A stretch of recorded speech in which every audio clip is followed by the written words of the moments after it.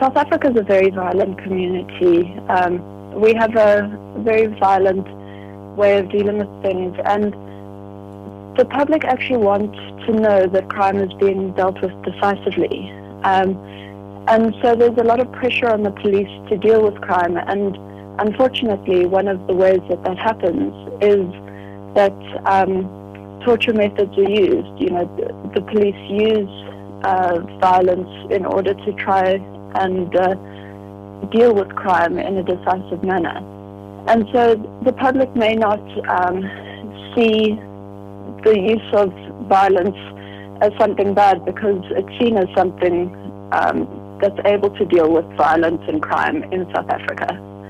The police are sitting in a very difficult situation where they're supposed to deal with crime decisively, but also deal with it in a democratic way. And there's a lot of pressure from the public and from politicians. And so torture is used as a method. And what it really does is it undermines the public's trust in the police.